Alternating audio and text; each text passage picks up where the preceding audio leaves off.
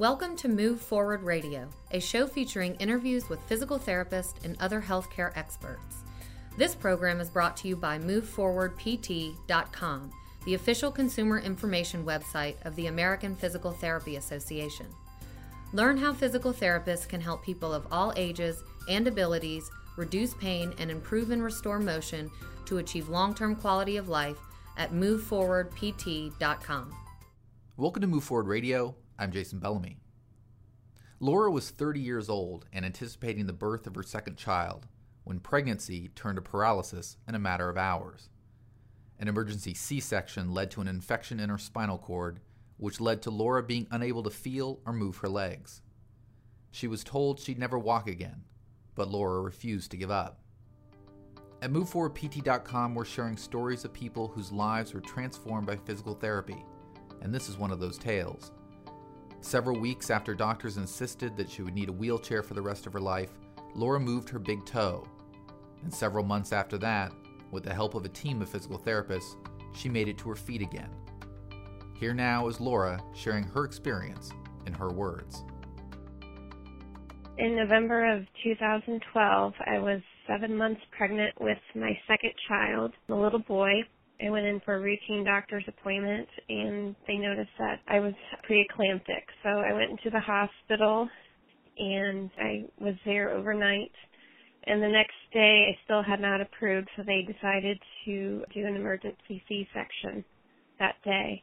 I had the emergency C-section, and everything seemed to go smoothly. My son was born and didn't have any complications.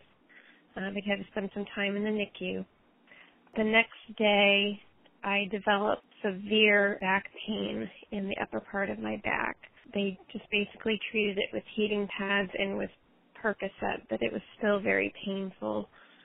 They released me from the hospital a few days later, and I was home for about 36 hours before things started to develop and get worse. I woke up on Tuesday morning. It was November 20th, 2012. I remember I needed to use the restroom. It was about 2 o'clock in the morning, and I tried to get out of bed, and I went to stand up, and I just collapsed on the floor. I didn't have the strength in my legs to get myself standing back up and back into bed, so I had to wake up my husband, and he helped me into the bathroom, but we knew something was very wrong. So we got my dad, and he and my husband took me to the hospital, and I was there all day in the hospital. People were trying to figure out what was wrong. I was originally diagnosed with the Epstein-Barr virus, but it was later discovered that I had an infection in my spinal cord. I was transferred to the ICU, and by the evening of November 20th, I was completely paralyzed from the waist down. I wasn't able to feel my legs, and I wasn't able to move anything. I spent 2 days in the ICU, and by that point they realized that I was stable. So I was moved to a different floor. And the doctors wanted to try a procedure. It's called plasmapheresis. It was recommended by the Mayo Clinic. But in order to have this done, I was going to have a catheter put into my neck because I was going to be set up on a dialysis machine. Because they weren't able to insert the catheter into my neck, I had an ultrasound done, and they discovered that I had 2 blood clots in my neck. So I was started on blood thinners that day to try to treat that. And in the course of blood work, they discovered that I had a rare blood clotting disorder that was brought on by the pregnancy. In order to do the plasmapheresis, they had to use the catheter that was in my groin. And I had to remain flat laying in the bed. And even though my son was in the NICU upstairs, I was not able to visit with him. I had to call and check on him several times a day. Eventually, they were able to move the catheter into my neck, and I was able to move down to the rehab floor to begin physical therapy. It had been about 3 weeks since my paralysis before I was able to have any physical therapy. Also, during this time, my son was able to go home, so I had to say goodbye to him. I spent 2 weeks on the physical therapy floor working on occupational and physical therapy. They're teaching me how to use a wheelchair and how I would adapt to being at home During the time I was on the rehab floor, I did begin to get patches of feeling back in my legs. I had involuntary movement, but I could not move anything on my own, and I couldn't tell the difference between any temperatures. I was released from the hospital on December 22nd. I think I've learned just how strong I can be. I never imagined being in this kind of situation, being paralyzed in both legs with a newborn who was 7 weeks early and having a 2-year-old. You never expect being in a situation like that. Every now and then you're like, try to see if you can move anything, When you're in that situation, you so desperately want something to move that just randomly you try to mentally make something move. Just will your muscles to move. And I remember I was laying in bed and just my legs stretched out before me. I didn't have socks on. I just remember looking at my feet, just willing for something to move, and then all of a sudden the big toe moved. And I didn't believe it at first because I didn't really feel it. I just saw it. And I made it do it again. I was just so excited. And my husband and my mother-in-law were both there, so I yelled for them to have them come into the room, and I showed them. We were just so excited. We were just so excited. The doctors told us that they never expected me to walk again. They said that I might get something back, but that was a big if you get something back. But then I would plateau, and that would be all I would get back.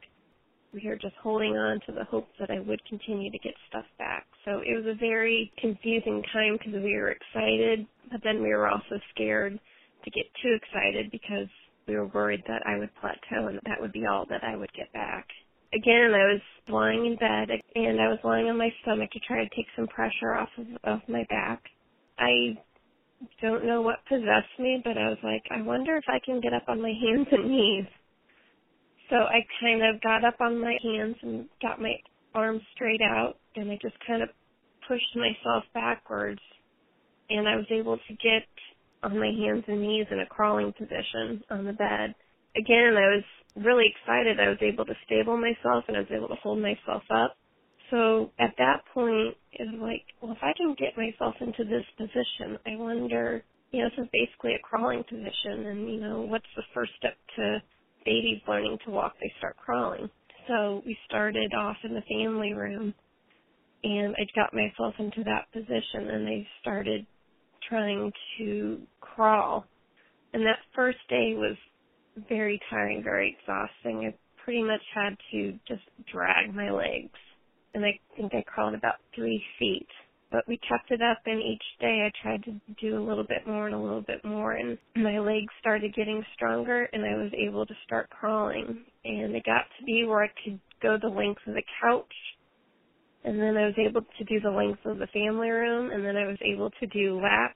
At one point I did 18 laps in the family room. It was at that point we were like, if I can do this, if I can get my legs moving into a crawling position, then that was really giving us hope that I would be able to walk again. From that point on, I continued to get feeling in my legs. I still didn't have much movement, but the feeling continued to get better, and I was able to feel more. I was able to finally tell the difference between hot and cold temperatures. July of 2013, I decided to switch over to a different physical therapy group that I thought specialized more with the neurological aspects. And by that time, I was using the walker, but I was still in the wheelchair the majority of the time. The place I'm at, their big goal is to get you up on your feet and get that weight on your feet to help your body remember what it's like.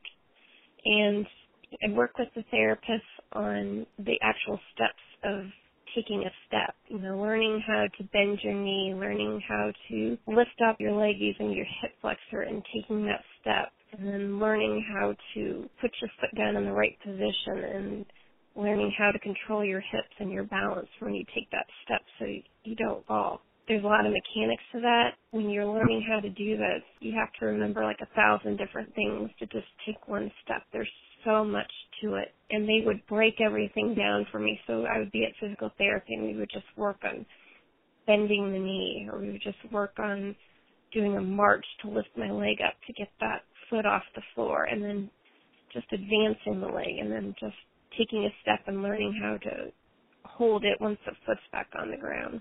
So they really broke everything down and did all these different exercises to help me relearn how to do each of those steps and taking a step and what it felt like again, because I do have a lot of feeling back in my legs, but it's not 100% yet. And sometimes when I would take a step, I wouldn't fully feel where my foot was. So I had to learn what it felt like again to do that, what it felt like to feel my foot touch the ground again. And along with breaking each section down of how to take a step, they've been very focused on strength training and strengthening all those muscles.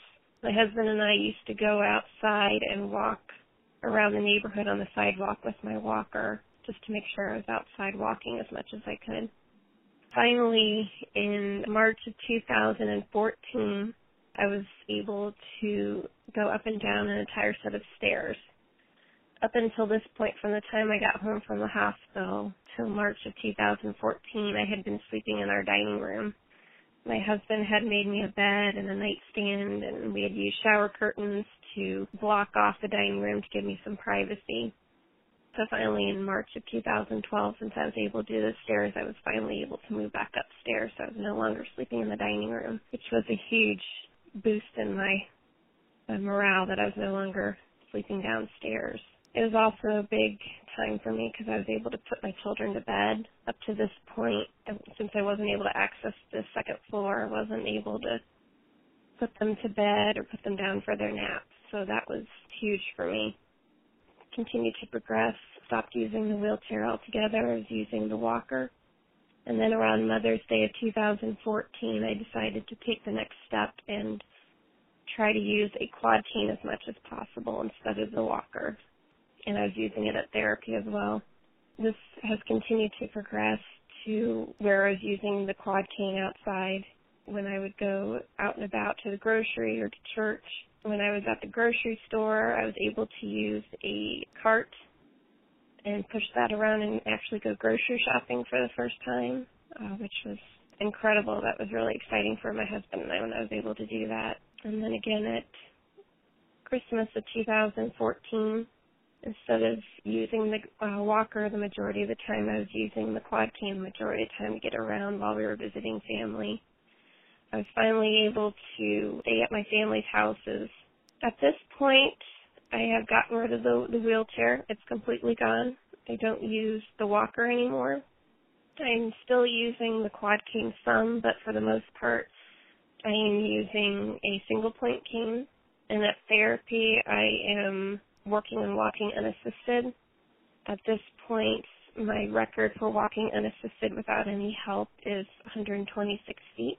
I actually do look forward to going to physical therapy. They have created an atmosphere where you actually want to go because everybody there is just friendly and funny and just try to keep the atmosphere so positive that you don't dread going there. You want to go there and you want to work. And I've been going there for over 2 years now, and the same group of patients are there during my sessions, and we've developed such a rapport. We're almost like a family. We talk to each other, we, cheer each other on, we cry together when, things are getting frustrating for us. But I'd have to say that I do look forward going to therapy, but I will admit that it's very tiring. It's very exhausting mentally, physically, and emotionally. But that's what's so nice about the group I'm at. I have other patients there that I'm friends with, and we understand each other, and we encourage each other on, and when things aren't going so well, we try to encourage one another and try not to let anybody get too down. The therapists keep giving me goals and keep pushing me, even though I was told that I would probably be in the wheelchair the rest of my life and that I would never walk again. I feel like I keep proving them wrong, and I totally believe that one day I'll be walking without a cane again.